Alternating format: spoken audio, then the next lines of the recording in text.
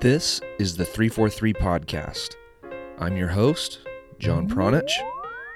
Welcome to the show.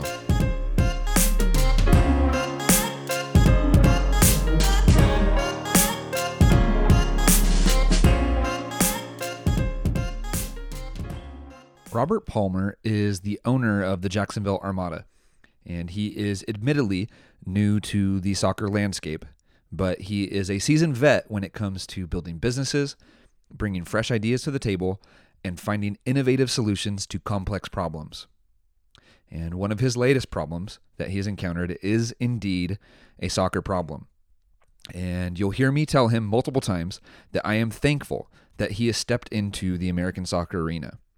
More specifically, I am thankful that he has been, and still is, willing to fight for what he believes is right for the American soccer community. Because one thing that him and I definitely have in common is the belief that soccer in America can be so much bigger and so much better. But there are unnecessary roadblocks preventing people like Palmer and players and coaches and entire communities across the country from enjoying the full benefits that soccer has to offer. In 2017, the NASL, the league that Palmer's Jacksonville Armada last played in, lost its divisional sanctioning. That left Palmer and other NASL owners scrambling to find a new league to play in or come up with a new plan in order to continue playing. You'll hear Robert say in this interview that the group of NASL owners might have made the wrong decision when they decided to stop pursuing an avenue to play soccer and to go all in on a lawsuit against USSF. But whether or not that was right or wrong at the time, Robert Palmer hasn't stopped looking for new opportunities that will bring his Armada back on the field in the future. And if all goes to plan, it'll bring another big group of American soccer teams back on the field and into a new league possibly in the future as well. This interview was actually a pretty interesting one because when I spoke to Robert, he was in Chattanooga, Tennessee, actually on a rooftop at a bar, I think, and he was there for a meeting with other lower division soccer owners, administrators, players, and fans, and they were just there to throw ideas at the wall and to see what sticks. And judging from the tweets that he and others put out over the course of the weekend, it sounds like the conversation was good and that lower division soccer, and I'm using air quotes as I say that, lower division soccer as we know it might be getting a makeover as a result of this weekend of conversations. And I want to admit that I didn't do nearly enough homework about Robert Palmer and his businesses in order to get the most out of him during this interview. He is a fountain of knowledge, especially in the area of sitting down and dealing directly with USSF face to face. And I didn't do a good enough job of tapping into that as much as I probably could have or should have. And I get there's a reason why though. And the interview literally went from proposal to recording basically overnight.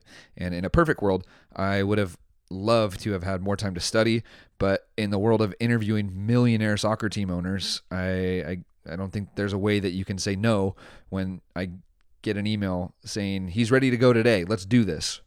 So if my questions seem clunkier than usual, I apologize. And I'm just super thankful again for Robert being an absolute pro, and his answers and stories, I think, more than made up for any of my clunkiness, even my clunkiness in this intro, geez.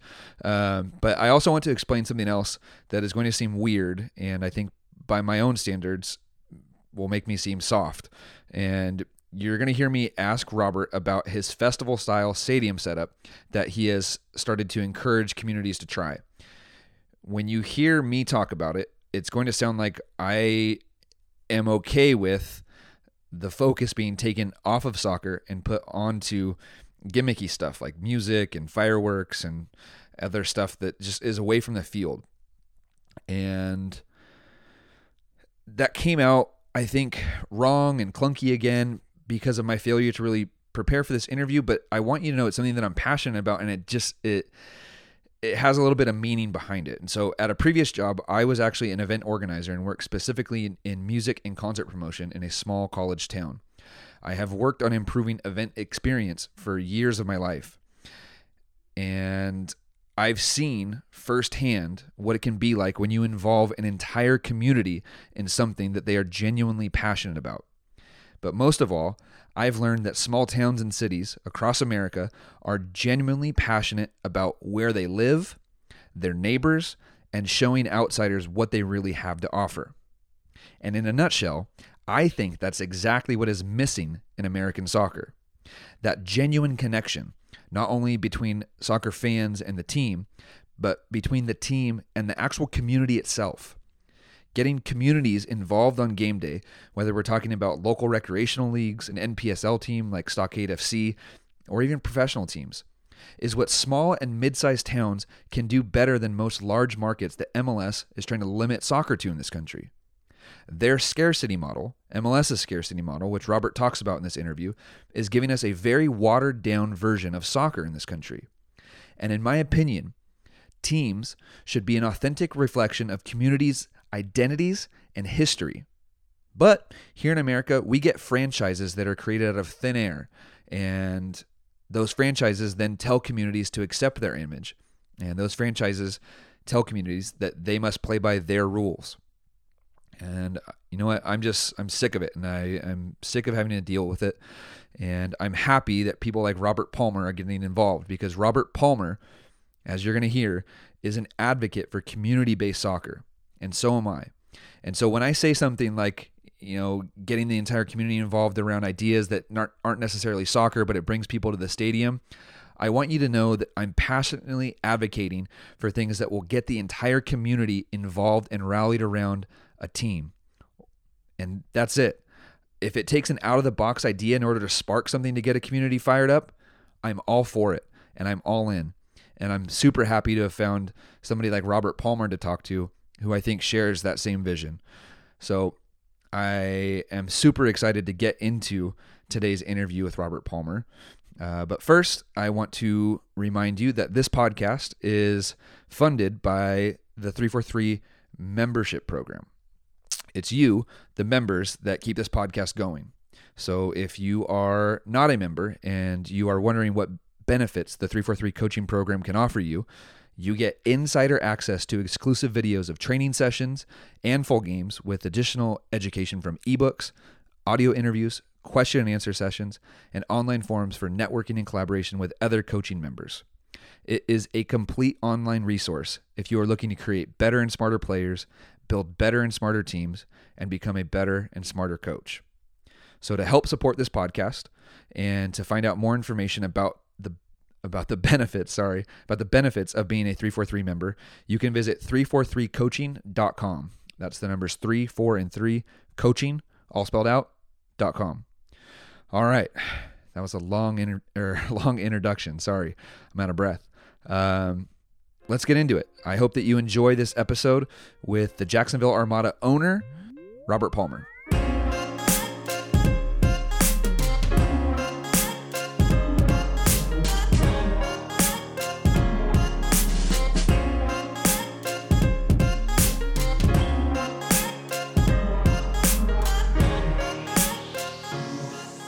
All right, sounds good. I just hit record, so let's get into it. I've been listening to, or I've been kind of tracking your conversations that you've been having over the last month or so, and I wasn't really that aware of you until recently. So I'm still kind of learning a lot about you and Armada and the situation that you guys are in. I guess one of the things that pops out to me as a question I've been dying to ask you is somebody that's kind of in a way new to the professional soccer landscape. You had to go into these board meetings with USSF and state your case. What's it like being an owner of an NASL team that's like I said, kind of new to the landscape, and try to go in there and change the minds of people that have been involved with soccer in America for 20, 30, 40 years? Yeah, man, it's been eye-opening. I guess that's probably the best way to say it. So I come in and I'm new to the soccer business. I'm new to owning a club. I've been in a lot of boardrooms, building up my own companies, and I just really when I went into that first USSF board meeting, for the Armada and the NASL's sanctioning, I never thought we would come out with the answer we had. I never thought we would come out with the response of not being sanctioned. It didn't make sense to me, and I understand the whole, they wanted X number of clubs and we didn't have it. Like, I get that. But when you just look at what was the motivation, or what was the benefit of taking our sanctioning away? Like, yeah, they punished us for not having enough teams, but we never took a dollar from U.S. Soccer. We weren't hurting their budget in any way. We were dumping tens of millions of dollars a year into the sport. We were paying players. We were providing exposure to more fans. I just, as a business guy, I didn't understand the politics. I didn't understand why they would take away our sanctioning, even though I knew we didn't meet the rules. I get that, but it still didn't make good business sense to take away our sanctioning, and I still believe that. And that's probably the toughest thing for me to reconcile in my brain of coming into this is, we're not taking any money from them. We're not costing them anything. Yeah, we didn't meet the rules that they set out. And I get that you can take that hard line, but we were benefiting the sport of soccer, and that's what it should be about. Well, let me backtrack. I guess as I've been kind of tracking your podcasts and your interviews and stuff that's been coming out, I haven't really seen anything that has talked about why you decided to buy the Armada, I guess, and the months or days leading up to the decision to actually, get involved with the Armada. So can you tell me a little bit about like how that conversation started and how you were approached about that, and what actually interested you about purchasing the Armada? Yeah, absolutely. And we can touch on this. And if you have a chance, if you go to the Armada website, there's the press conference from when they announced me buying the team, and I go into a lot more detail. But at the highest level, they originally called me for a sponsorship. So my companies are some of the largest advertisers in the state of Florida. One of the largest radio advertisers in the country. We're a very large TV advertiser. We're a big sports sponsorship advertiser. Prior to buying the Armada, I did one of the largest, or actually the largest deal in the NBA G League history for a sponsorship deal that involved a building naming rights. It involved a jersey sponsorship. And so a sales guy for the Armada called me because he drives up and down I-95 every day and saw my name on the side of the RP Funding building and approached us about a jersey sponsorship. And one of the things that I look at it with a lower division club is, what is the financial stability? What is the state of the club? Because in some cases, our sponsorships can be a substantial portion of the club's budget. And so as we got into those conversations, it became clear, and then they told us that the club was basically bankrupt. The old owner had given it to the league and walked away, and the league was looking for a new owner. So if I wanted to advertise and if I wanted to have a place with the team, I really had to buy it if I was going to guarantee its long-term stability. And, I love the sport. I think it's growing. It's on the uptake. The advertising, possibilities for soccer are the best in any sport because of the jersey deal. I mean, in any other sport, if you go put a logo on the sides of a jersey, as big as it is in soccer, the fans would go crazy. But in soccer, it's accepted. It's normal. It's the norm. And so as an advertiser, that was exciting. And so the big experiment I wanted to run, and basically what I did in Jacksonville, I said, okay, if I take all of my advertising dollars, if I take every single TV commercial I run and every single radio commercial I run, and I aim them at the Armada. So not just advertising my mortgage company and my real estate companies, my other brands, but let me incorporate the Armada into all those commercials. What will the effect be on the team? How much can the team benefit from my ownership because I can give it all this advertising? I mean, we're one of the largest advertisers in Jacksonville. So when we did that, when we flipped it and said, okay, instead of the team advertising the sponsor, let's have the sponsor advertise the team. And the results were amazing. We went from 700 fans in the stands to over 7,000. We went from less than 1,000 TV viewers to over 25,000. I mean, everything was going gangbusters right up until NASL lost their sanctioning. At what point did you realize that something was going wrong? At what point did you realize that you were going to be in some sort of a battle? Yes, I mean, I flew to New York. It's again the whole idea of the sanctioning review process, and it's annual. I flew to New York, and we knew that we only had 7 teams, and we knew we needed to have 8. And so this is where there's this whole kind of, the pro league standards say that I think it's by year 5 you have to have 12 teams. Our kind of argument with U.S. Soccer was like, look, traffic is gone. All of the original owners are gone. when you look at the entire ownership group left in NASL, we're all here less than 5 years.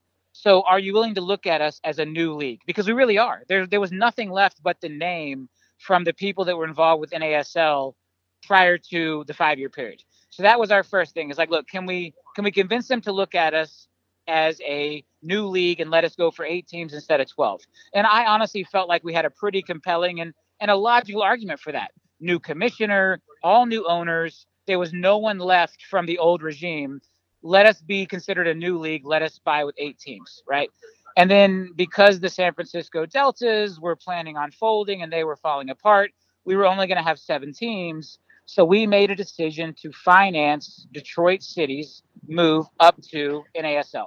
And myself and some other owners, we committed a large sum of cash to help Detroit City make the move up to NASL. And all that was ready to happen. So when I looked at it, when I flew to New York and I walked into that boardroom with U.S. Soccer, I thought, okay, we've got 7 solid teams. We've got this 8th team who is one of the greatest success stories in lower division soccer on the planet. I mean, really, what these guys have done in Detroit is amazing. We're going to provide them a financial backstop. They've got 2 billionaires and a guy worth hundreds of millions of dollars behind them now, providing financing to make this work. That made sense to me. And so I completely expected. I mean, I honestly, I left that boardroom thinking we were good. And then, a matter of hours later, we got the news that we were not going to receive sanctioning. I'm trying to wrap my head around when you actually realized that what you had gotten yourself into was going to be such a battle, though. So like when you bought the Armada, you probably weren't aware that you could be losing your business in 6 months or 12 months, right? So I totally understood that the team was a risk. I knew I was buying a team that had just gone bankrupt. I was buying a team that had less than 1,000 people in the stands. They were reporting thousands in attendance, but in reality, there were less than 1,000 people in the stands. There was almost no ticket revenue. There was almost no sponsorship revenue. There was no TV viewership. Like, I understood all the risks of buying a club that was in the condition it was in.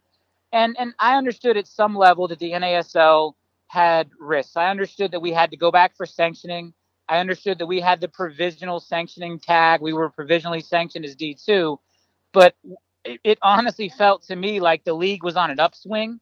We had additional teams wanting to come in. We had all of this momentum. And so while I knew the risks, and look, even now, I don't regret this decision one bit. I wouldn't go back and do it any other way. I am happy to be sitting right where I am because it needs, this sport at this point needs owners who are willing to take the risk and willing to step up and willing to put it on the line for what they believe in. And I'm willing to be that guy, one of those guys. I don't regret it at all. But while I knew the risks, they all seemed mitigated. They all seemed like they were going to be okay until we hit that USSF boardroom and the politics got involved.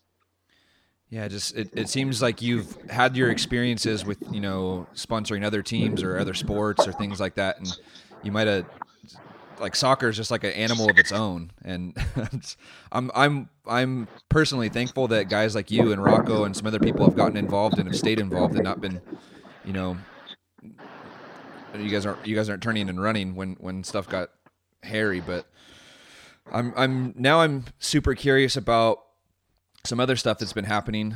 I think people can kind of gather information about Division Zero and some other stuff you've been talking from other podcasts.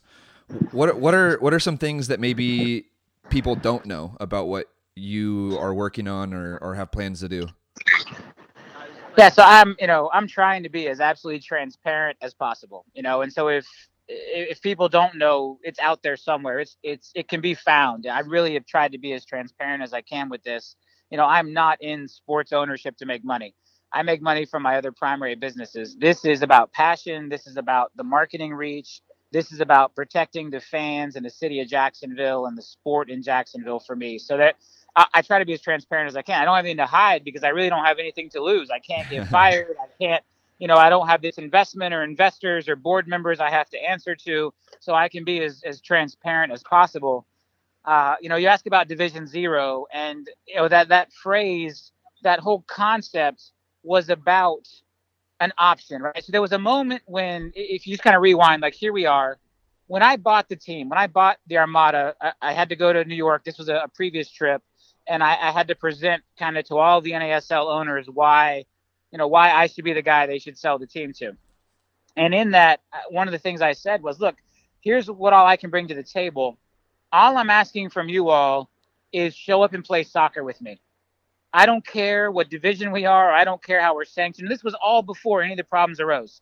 I said, I don't care about any of that. All I care about is that the 7 of you are going to show up and play soccer with me in Jacksonville, because that's all it takes for me to be successful. If the 7 of you will fly your teams in and let me fly my team to you, and the 8 of us collectively can play soccer together, that's all I ask for. And so there was a moment when we received the ruling back from U.S. Soccer. We did not have sanctioning, and we had 2 choices. Do we play soccer unsanctioned, or do we sue? What do we do? And I feel like if we had done the research in advance, if we had really taken the time to understand what it would mean to play without U.S. Soccer's approval, maybe the 8 of us would have taken the pitch this year, and our fans would all still have a team playing soccer right now to cheer for. But we didn't. We jumped to the conclusion that it just couldn't work. They took our sanctioning away. We can't play now. What are we going to do? And we stopped, and we didn't play. And then teams left because we weren't going to play. And teams folded because we weren't going to play. And teams dropped down to lower division leagues because we weren't going to play. And now we're all scattered across the soccer landscape in different places, where if we had all known that we could still play soccer together, we could still get out on the pitch and play the beautiful game, regardless of our divisional sanctioning or anything else from U.S. Soccer, we would still be doing that. And so the Division Zero question haunted me from that point on. And so I decided right then I was going to explore that. I was going to spend the money to bring together experts, to bring together people in the know, marketing experts, sporting experts, sponsorship experts, stadium experts, broadcast experts, all these people to look at and solve for the question of, if I ever find myself in another league that one day is unsanctioned or cannot get sanctioning, can we still play soccer? And at its core, that's all Division Zero was meant to be. And you recently, I think it might have been this morning, you tweeted out something saying that there actually is a way for you guys to continue playing and continue to be sanctioned. Have you started to talk about that publicly more? Yeah. So again, I'm transparent. I'm happy to talk about it. One of my concepts is, at this point, like, we don't have promotion and relegation, right? Well, and I get, so again, let me preface this by saying I am in a different position than some of my partners in the NASL were. I understand Rocco's position that he had the Emirates sponsorship, right? Probably the premier sponsorship in all of soccer, football across the globe. Look at the Emirates Arsenal deal. Rocco had Emirates. If without Division Two, that Emirates deal was going to be put in jeopardy. There were other things specific to his situation that we put in jeopardy. Ricardo Silva, Miami FC, he has a suit in the court of arbitration for promotion and relegation. Well, if he's not in Division Two and he wins that suit, he doesn't get to move up to Division One when he wins. So there were some teams that had a reason why they needed to be Division Two. I was not one of those teams. I don't need to be Division Two. At this point, what I have realized is I do need FIFA sanctioning. I need a way to register players. I need access to referees. We can do that outside of the system, but it becomes much more difficult. We can sign players to contracts that are still enforceable without FIFA. It's a little tougher. We can hire and train referees, and we can do all these things, but it's easier if we're inside the system. And so one part of me says, you know what, let me go to the lowest place on the entire spectrum, right? Let me find whatever people would consider like Division 8 or 9 or 10. So if the pro league standards are D1, 2, and 3, and then let's say USASA unofficially, they have a tier 1, 2, and 3. So let's call that 4, 5, and 6. And then maybe if your league is sanctioned at the state association level, that's like 7. I want to go as far down the pyramid as I can so that I can show, because I want to show people that even at Division 6 or 7 or 8 or whatever you want to call me, I can build a stadium in Jacksonville. I can put 10,000 fans in the stands. I can do a TV rating that beats a lot of sports in the area. I can sell sponsorship deals. I can sign top quality players, because my belief is that if I can prove that, if I can show that to investors, that with a pyramid without promotion and relegation, it doesn't matter what arbitrary division you're put in. It matters the quality of the teams you play against.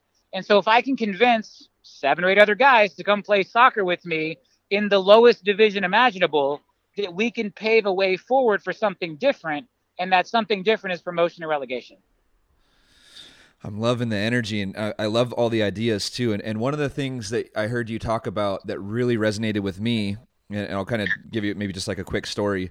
The men's league, the local men's league here is made up of maybe 25 to 30 teams. Each year they put together like an all-star team, basically of players that are under 23 years old, and they bring in a team from Mexico to come up and play our men's league all-stars. And this is just in our city. It's a small city that's in between San Francisco and LA.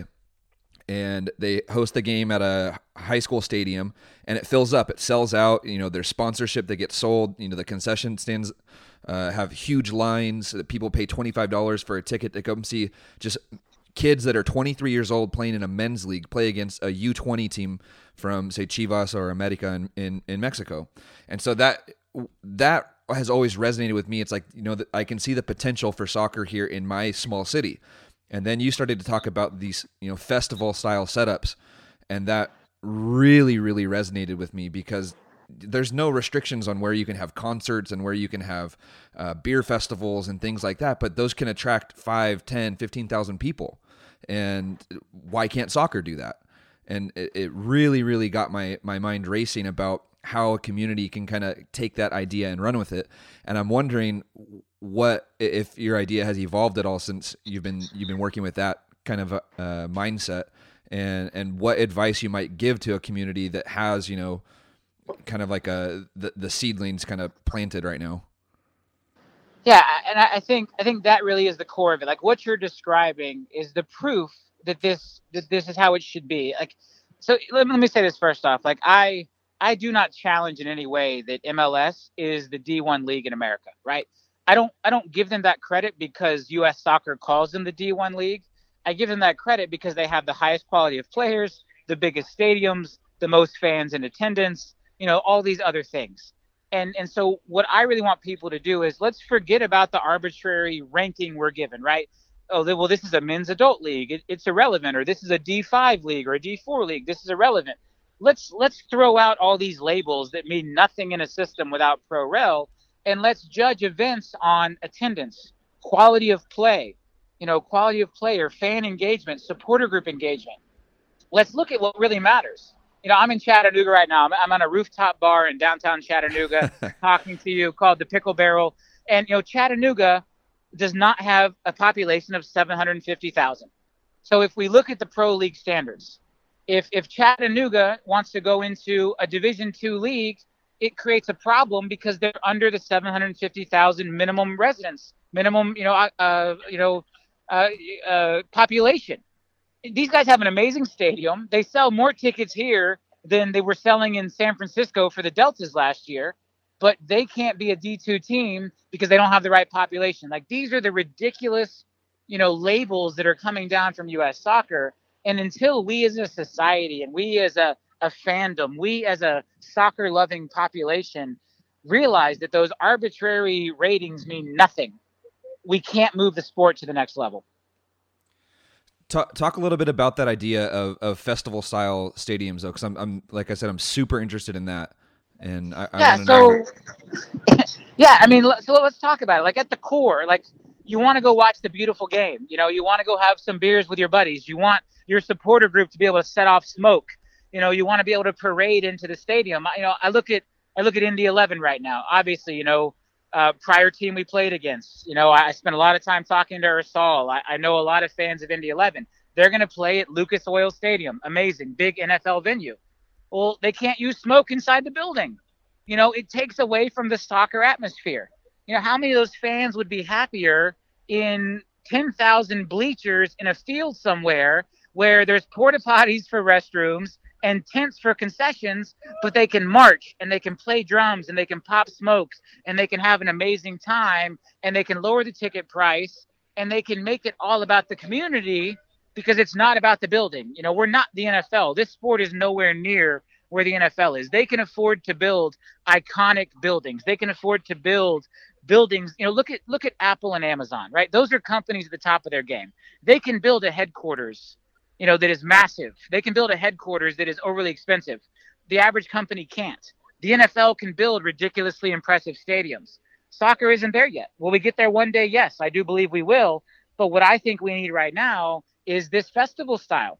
Go find a piece of land somewhere, put seating on it, put a pitch on it, and make it all about the fans and a great experience. Maybe you bring in some local bands. Maybe you bring in some food trucks or vendors. Make it an experience. We sponsored a chili cook-off in Orlando. And by using my advertising to promote the event, we took it to over 10,000 people coming to this chili cook-off.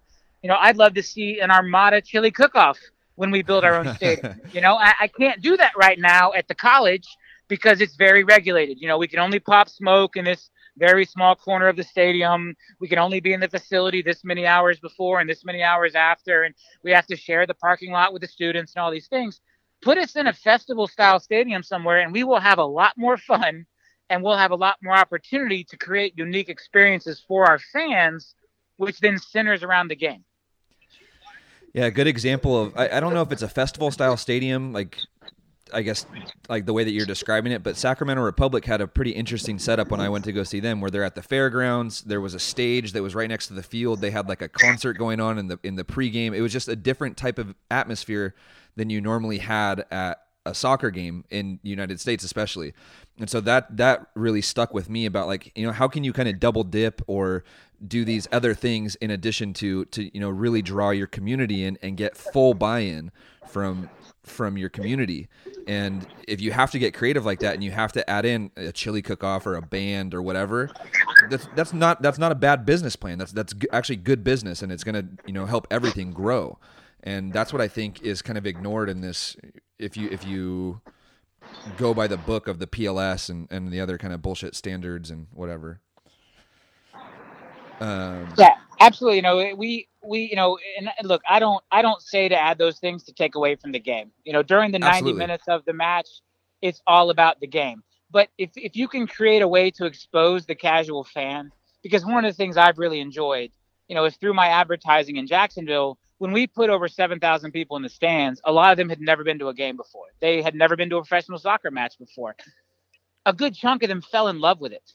So if you have a chili cook-off or a band and it brings in casual fans and it causes a percentage of them to fall in love with this amazing game, which has not taken off in our country yet. Yes, it's the fastest growing. Yes, it's on the upswing, but we're not there yet. We need to get there. And the way you get there is by exposing more fans to the game. And again, that's part of why I don't understand USSF's decision with NASL. We were exposing more fans to the game without taking anything away from them. To me, that should have been rewarded and accepted, not desanctioned. But at the end of the day, that's what we have to do. We need to expose more people to the game, and we need to do it in cost-effective ways, in community-driven ways. I'd love to see 200 or 300 pro teams across the country. I'd love to see a robust pro, abundance versus scarcity mentality towards soccer, have hundreds of pro teams, bring in pro rel, let communities come out and support them. No, they can't all build a $300 million stadium. No, they all can't pay a $150 million expansion fee, but they can support a community-based festival-style stadium and give our young people and our up-and-coming stars a place to play soccer for a living so they can continue to chase their dream. What you're saying about casual fans, I don't want people to hear that and think that's a negative. I think what they should really focus on, what people should focus on, is what you're also saying about communities. So people love their communities, and they will do things to support their community, whether it's soccer or baseball or football, whatever. People love the cities that they live in, and to me, that's been a big disconnect for why I don't have a favorite Division I team, because there's no Division I team in my community. I'm not connected to LA. I don't care about San Francisco or San Jose. I care about my city. And I think what you're talking about is going to drive community involvement, and doing that however possible, and whatever fans decide to show up is absolutely the right way to go. And so that's why I'm super interested to keep following all of your work and to introduce people to you and what you guys are doing. So that's exactly where soccer has a chance to be different. So when I look at soccer at its purest, it's about inclusion. It's a very affordable game to play. If you look at some of the poorest countries on this planet, they play soccer. It doesn't require as many people on the roster. It doesn't require a lot of fancy equipment. It doesn't require, you need a ball and some ground and a net, and you can play the beautiful game. And that is the exact definition of inclusion.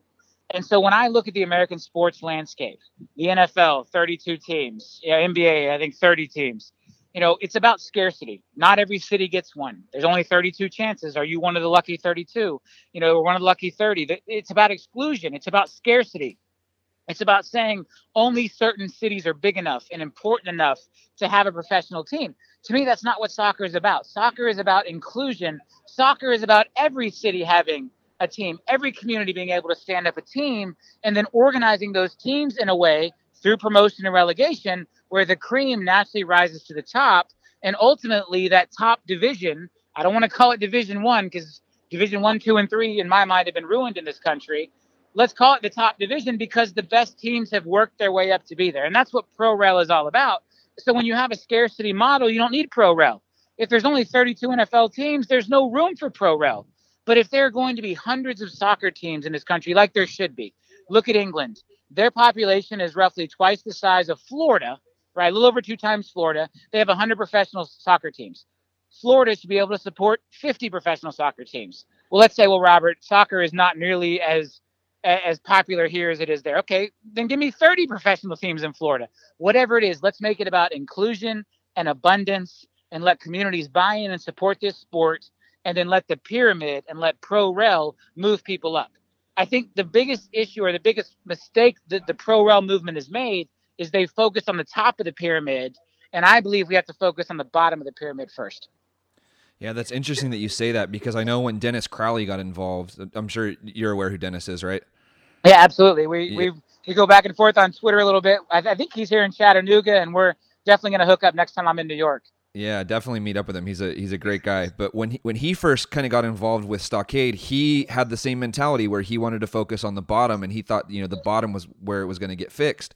But then I think he realized maybe in a different way his experience was in a different way, but he realized that there was like a glass ceiling. Like all of a sudden his Stockade was stuck at the NPSL level. There was no way they were going to get out. And that's when he realized that there is a problem at the top as well. And it's a battle that if I look at it, I think that it has to be fought at the top and the bottom. And right now there's people that are doing that. And so like I said earlier, I couldn't be more thankful for guys like you and Dennis and Ricardo and Rocco and guys that are, fighting on all fronts. Yeah, it's a problem that no one has the easy solution for. I think at the core we have to at some point step back and redefine what is the top. And where I think where the NPSL, the biggest miss to me right now in the NPSL, and this is something I'm actively trying to work with other NPSL teams, it's why we're in Chattanooga right now, is the NPSL has to go longer season. As long as the NPSL is a 3-month summer league, it doesn't have the opportunity. I think that's a lot of what creates the glass ceiling. It's not because the pro league standards say you can't go to Division 3 or Division 2. It's because with only 6 or 8 home games, you can't afford to pay players and you can't afford a travel budget. That's a good point. And so the first thing we have to solve for is we need amateur clubs playing a 32-game season. The UPSL is doing that. There are other USASA leagues doing that.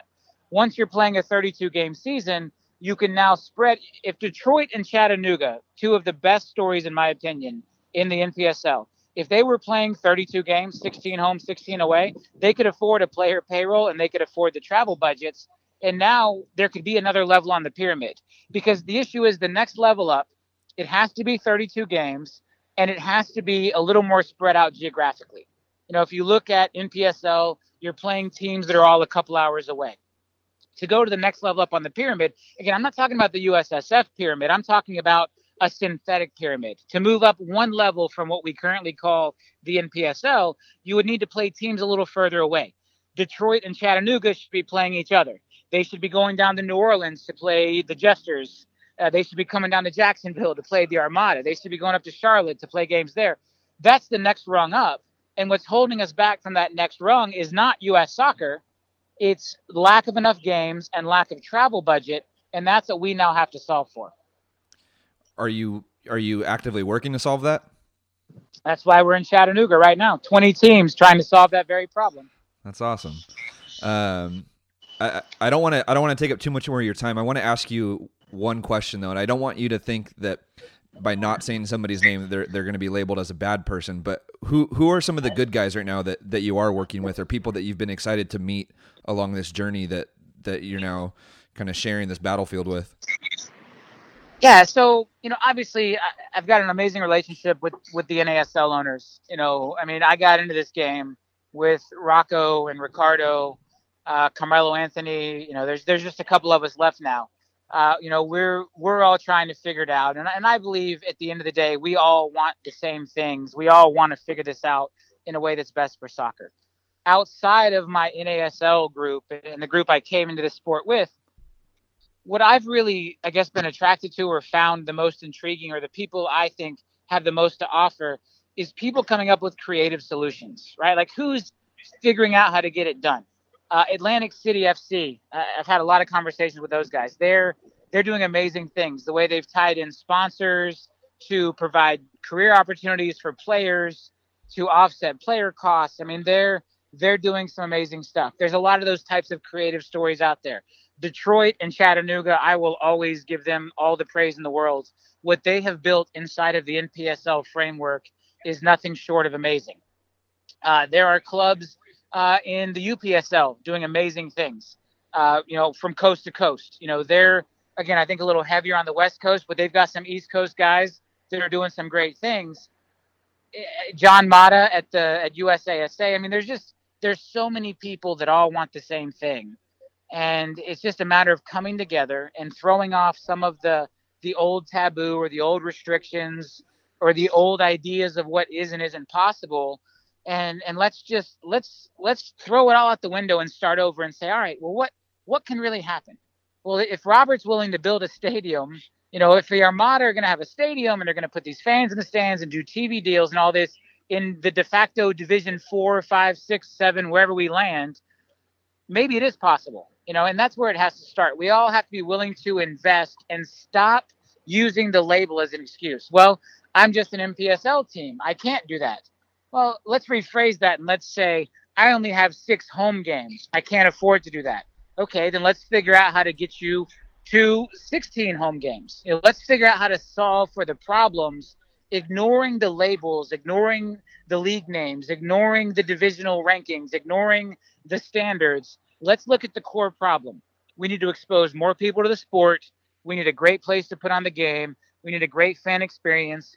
We need the best players we can afford. And we need to try to make this thing financially sustainable and viable. And let's start with that and let's figure that out. And then let's push the cream up. Because look at this, the amateur game in this country. You have, I think it's like 400 or 500 amateur clubs across the country between NPSL, UPSL, the state associations, the small regional leagues. It is a force. You can't tell me there aren't 12 or 15 clubs in that group who are ready to go up a level and play a 32-game season and win their way there through promotion or relegation.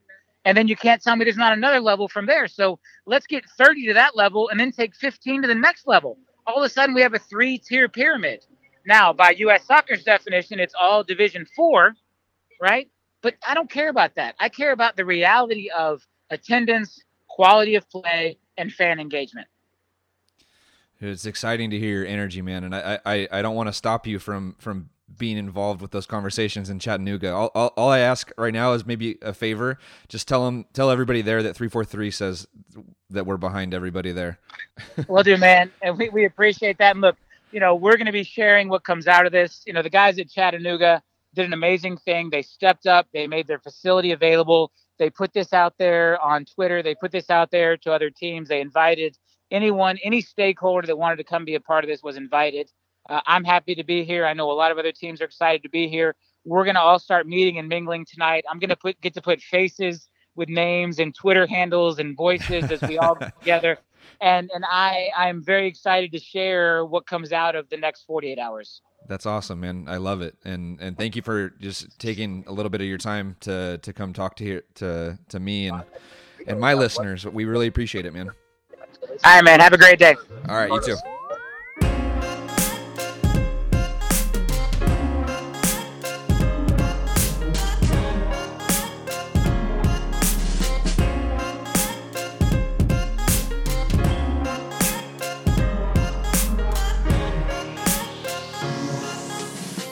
All right, thank you for listening to another episode of the 343 podcast. Thank you to Robert Palmer for taking time out of his busy schedule while he was out in Chattanooga, Tennessee, to just break away and talk to me for 30 minutes. I really appreciate that. It shows how dedicated and how passionate he is about this and how badly he wants to talk to people and get that message out there that there are people working on behalf of American communities to unleash soccer in this country. So I thank you, Robert, and I thank you guys for listening too.